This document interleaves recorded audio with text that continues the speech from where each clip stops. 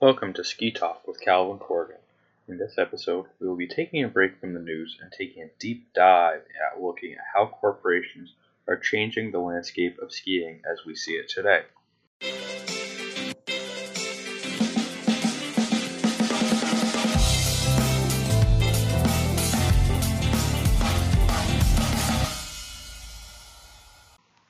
Our first article comes from the Globe and Mail, a newspaper in Toronto, Canada. The article was published in December of 1996. The article describes the change in the Whistler Blackcomb Resort along with Copper Mountain when Vail Corporation bought the two resorts. The article describes the pushback from the locals as they saw their locally owned family mountain being sold to a big corporation. The locals were not pleased with the sale. These views have been shared many times since as other corporations have started to buy out independent resorts from coast to coast. The article also describes how Vail Resorts plan to spend $560 million to upgrade its two resorts over the next few years. The article also describes how Vail Resorts was planning on spending over $560 million to upgrade Whistler Blackcomb and Copper Mountain over the next couple of years to make good on their promise to improve the resorts for the better. The article also states that Vail Resorts was under investigation by the United States federal government as a result of the purchase of Whistler Blackcomb Resort and Copper Mountain. The federal government stated that the transaction had possible antitrust problems. Our second story comes from the New York Times from March of 2007.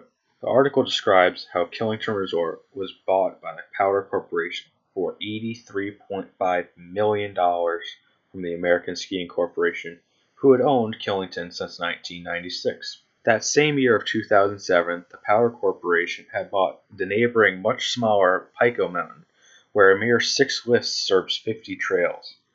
The article also covered the third sales announcement by American Skiing Corporation this year, where the company announced it would be selling its Attitash Resort in New Hampshire and its smaller southern Vermont properties, Mount Snow and Haystack Mountain. Attitash and Mount Stowe were sold together for $73.5 million to Peak Resorts International, and Haystack Mountain went for $5 million to Tyringham Ridge Incorporated. Our third article comes from a December 1996 edition of Newsweek. The article describes how the ski industry has gone from small family-owned local resorts to transitioning to larger corporation-owned resorts. Little did the author know that this was just the start of the game of musical chairs with ski resorts. Only if the author knew that this game of musical chairs would become more prevalent and repetitive. The article also discusses the decline of American ski resorts and the gimmicks that resort owners tried to do to get customers in the door. Quote, since 1961, the number of North American ski resorts has fallen from 1,000 to 519. Skiing is a flat business these days, even with the rise of snowboarding, parabolic skis, and the introduction of the ski bike. It's a skid. It's a mountain bike. It doesn't have any brakes. The author also discusses that the new moguls have their consolidations to do with two things: to reduce cost and to attract new customers. Since French fries and snowcats are cheaper on a grand scale, and marketing and operations are too, they can be merged. Their second goal is a little bit trickier.